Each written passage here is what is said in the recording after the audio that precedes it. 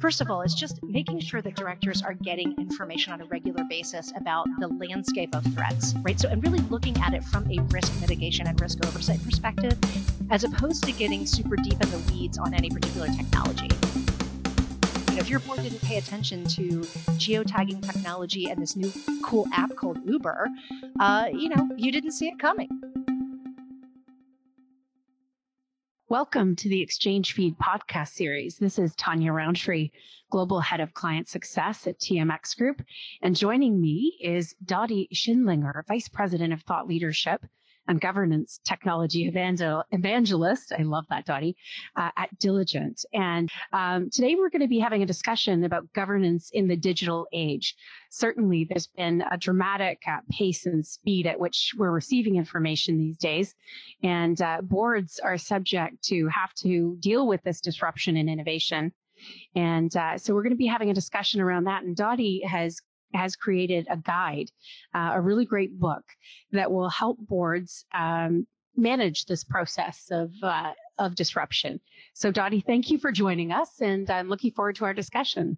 Thanks so much, Tanya. It's my pleasure to be here.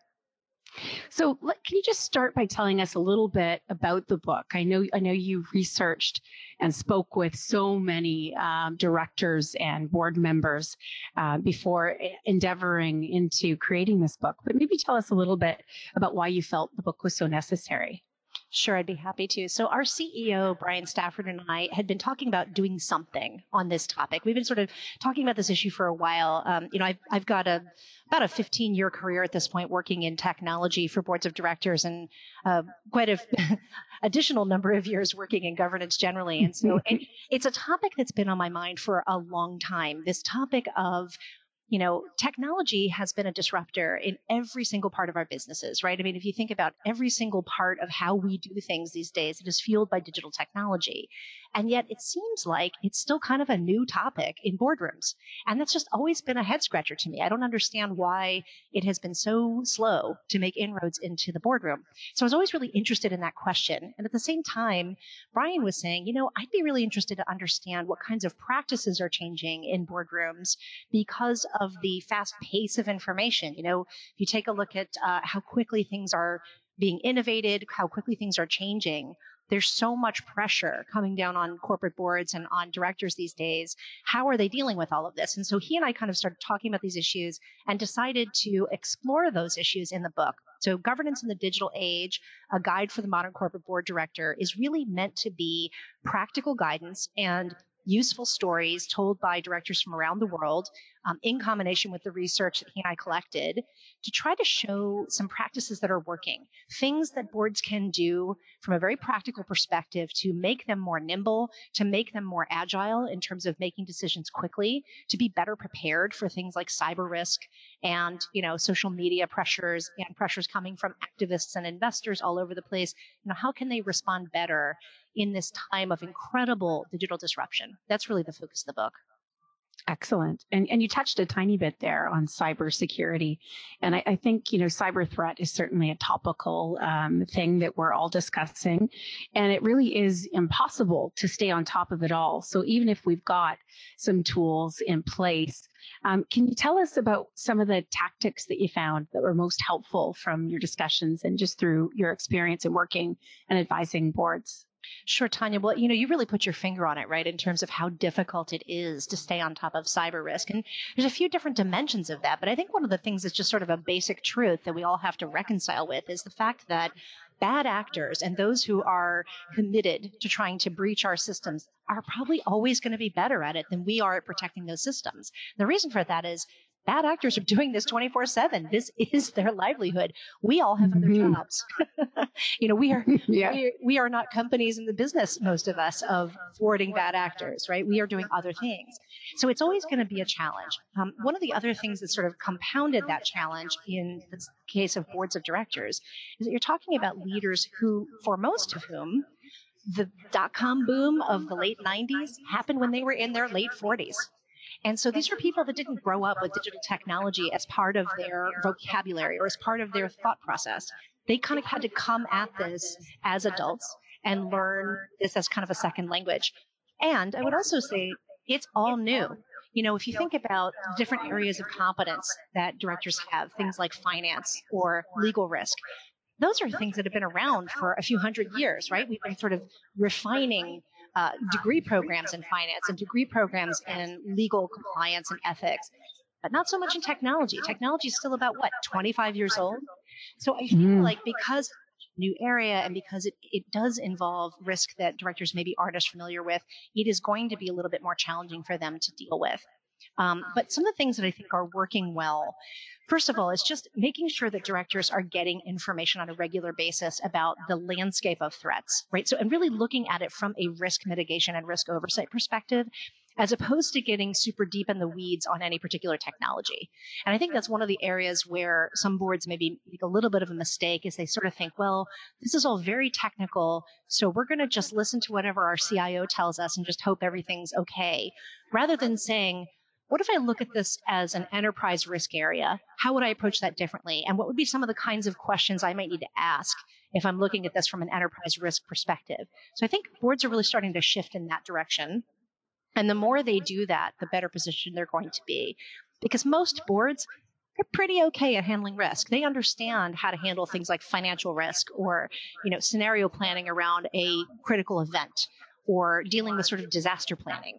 And if they take that same mentality and that same approach to handling cyber risk, then they're going to be, I think, in a better place and in a better position than if they just kind of let the technology scare them and don't deal with it. So I think some of the more practical things are just to kind of approach it from that perspective. The other thing that we heard from directors as a very good approach is just, reach out to law enforcement and get to know them really well. Most of the jurisdictions around cyber risk or cyber counterterrorism have different outfits in, different law enforcement branches that you can reach out to. They're often very happy to come and speak to the board and to coordinate with you in terms of the things you should be looking for, the things that should be on your radar. What are the current threat landscape markers that you should be watching for? So they can really be very helpful at giving you practical guidance in a very non-biased way. Their motives are pure. They're just trying to make sure that your company is safe and information is protected. So they can be extremely helpful. So looking away then from kind of cyber threats and cybersecurity and moving maybe a little bit more just to how do you keep pace? What are some of the tactics you can use? If you are that person who went through the dot-com bubble in your 40s and you don't embrace technology, and here you are, you find yourself in a position where you're out of your comfort zone related to technology or disruption or innovation. What are some of the things that you've seen? What are some of the tactics is it adding somebody with that expertise to the board? Are there dashboards? Are there tools, or what kinds of things might be available to assist directors in this regard? So there's a host of different strategies that boards are trying, and some of them I think are working better than others, but I'll just sort of share a few examples that we learned in our conversations with directors for the book. So you mentioned one of them, which is looking at the composition of the board. So a lot of organizations now are really taking a critical eye toward the composition of their board from the perspective of competence areas and skill sets. Do we have the right competencies at the board table to position us well for the next stage of development of our company, right? And so looking at board refreshment and board composition is a component. What we are a little concerned about, though, is that for some boards, what that has meant is that they spend a bunch of time sort of scrambling, sometimes in reaction to pressure from activist investors, to go find a tech director, kind of in quotes, the techie director. And that can be kind of a problematic approach. A problematic approach. I'm not saying that I'm against having directors with technology competence on the board. I'm not opposed to that at all. In fact, I think it's really important. But what I am a little bit concerned about is this idea that you can just go get a techie director and that solves all the problems, because it 100% does not. It's not like adding sugar to coffee. Like, you have to actually really think clearly about how are we going to integrate technology strategy into our conversations at the board table. And the problem is, if you just go get a tech director, well, first of all, there is no such thing as sort of a tech generalist director. Like, most people who work in technology fields have some specialty. So they're either cybersecurity or they're AI or they're blockchain or they're, computer science writ large, or they're focused on systems. They're going to look at every problem through that lens. And if every problem doesn't make sense through that lens. I mean, it could be just a little bit narrow, right? If you look at everything through the lens of, AI, or everything through the lens of blockchain, well, then that's really how you're going to look at the problem. You're only going to have that one narrow view. And I would just be concerned that boards would put too much emphasis on having that one tech director answer all their technology questions, which is just not possible. So I think a better approach is, yes, you should definitely take a look at the composition of your board and see where you might need to beef things up. And maybe it's adding one or two or even three directors who have a diverse perspective on different aspects of technology, maybe innovation, maybe cyber, maybe other things. Then another thing that's incredibly important is that you raise the level of all directors. And you need to do that by providing lots of opportunities for education, but by also fueling directors' curiosity and really encouraging them to do a lot of self-education. They should kind of be hungry to learn as much as they possibly can about what's going on out there.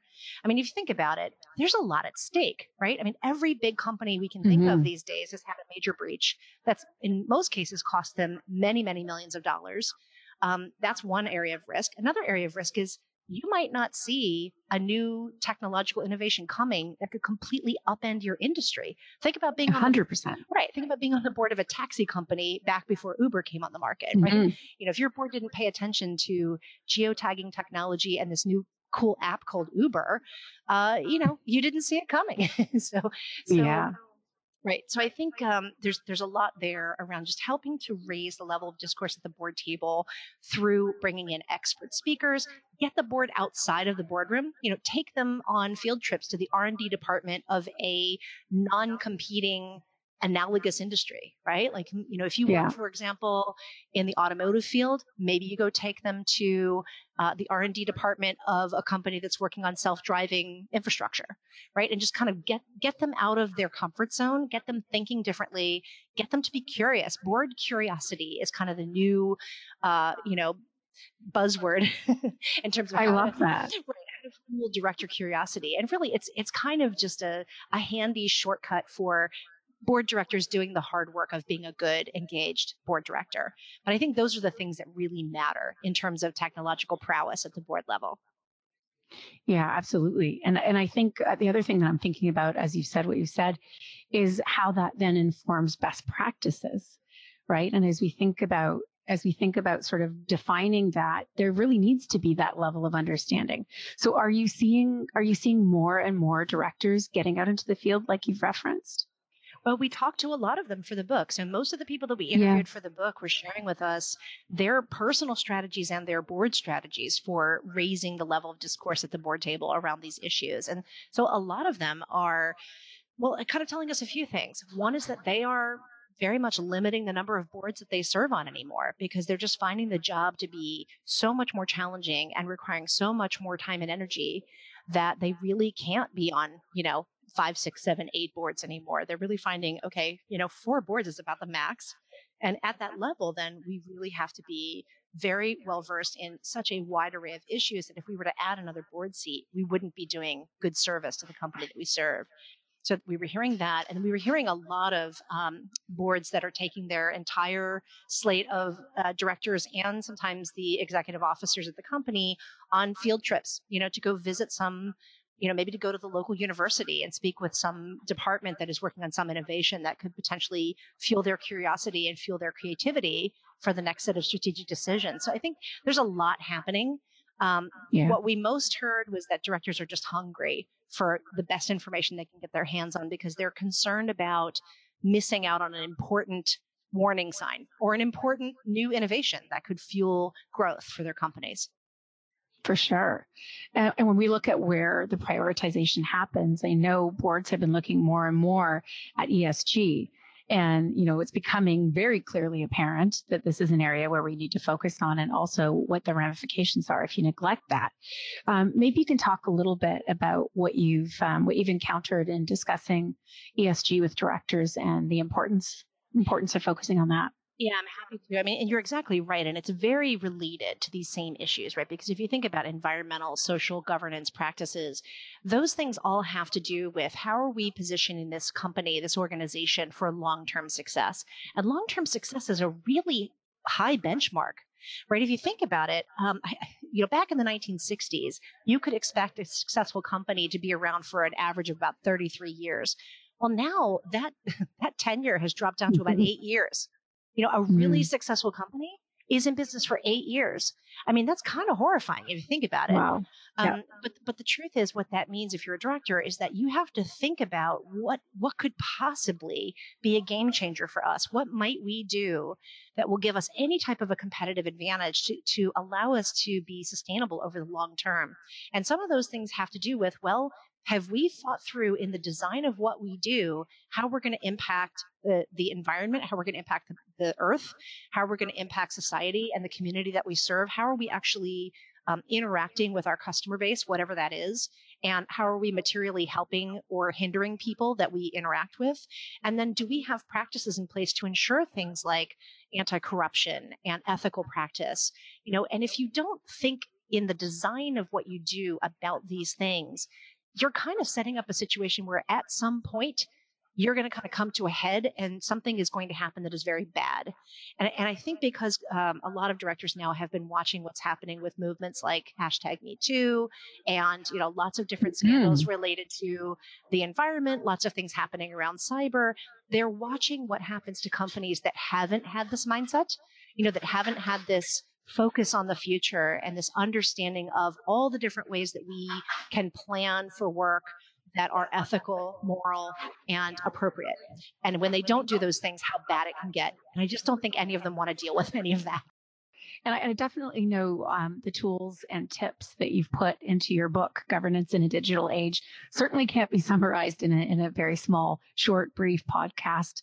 But I want to thank you for your time. And I want to ask you if there was something you wanted to summarize from the book to impart to issuers and listeners to this podcast, what might be some of the key takeaways that you think are your best pieces of wisdom from the guide? Sure. So I think one of the things that was really interesting is as we talked to people for the book and as we collected all the data, we started to see some patterns. And we decided to call those patterns the board behavioral profiles. We sort of identified 4 different profiles that boards can adopt that are different from each other. And by the way, these are not in any way, shape, or form value judgments like one profile is better than another. It's just there were 4 different ways that boards were kind of reacting to the same crises and scenarios and data sets. And so, for example, we saw boards that we would kind of called foundational boards where, they're kind of small and nimble. They don't spend a ton of time thinking or worrying about formal processes. They're much more focused on having, board meetings to just zero right in on growth and really focus on the financials. And those were pretty radically different from structural boards where they focus a lot on compliance. They have, more committees. They have a lot more very formal processes. There's usually a lot more compliance related conversation happening at the board table. And those boards differ from what we called catalyst boards, where those are boards that are often kind of brought in when there's a problem to do a turnaround. So they're very much focused on transformation, on, getting their hands on the best data available and digging deep. And then those differed from what we called the futuristic boards, which are much more focused on legacy. These are boards that are already starting to think about what will this company look like after I leave? And, how can I make sure that this company is going to be around not just for the next year, but the next 25 years? And so those 4 different profiles, it was really interesting to see how each board would approach situations very differently from their profile. And they could change profiles. You might have a structural board that suddenly decides, they maybe in the wake of a scandal, they decide, oh my gosh, we really have to be more of a catalyst board, and they can just change. Sometimes that required some board refreshment. Sometimes it just required the board to start operating in a different way. They could kind of just adopt a new profile. And we saw that this is probably going to be the way boards will continue for a while because things are so volatile, so uncertain, so complex, and so ambiguous. A lot of the old models that we've all known and loved for years and years don't seem to be working. Yeah. Is that a necessity? Yeah. I mean, a lot of those old models just aren't holding up. And I think it's because our whole context has changed. We didn't create those models when there was Twitter. So things have changed. And so because things have changed, I feel like boards are really hungry for new roadmaps. And roadmaps that allow them to do a couple things. One is always head, where they want to go. But the specific path they take to get there might change 50 times, and that's okay. They still are heading in the right direction. And so we think these board behavioral profiles that boards are adopting kind of helps them do that. It gives them a tool they can use to really keep going in the right direction, but not be so locked into one way to get there. I love it. Well, thank you so much for your time in joining us for this podcast series. And it's been an absolute pleasure. Thank you, Dottie. Thanks, Tanya. This has been so much fun. Thanks for having me on the show.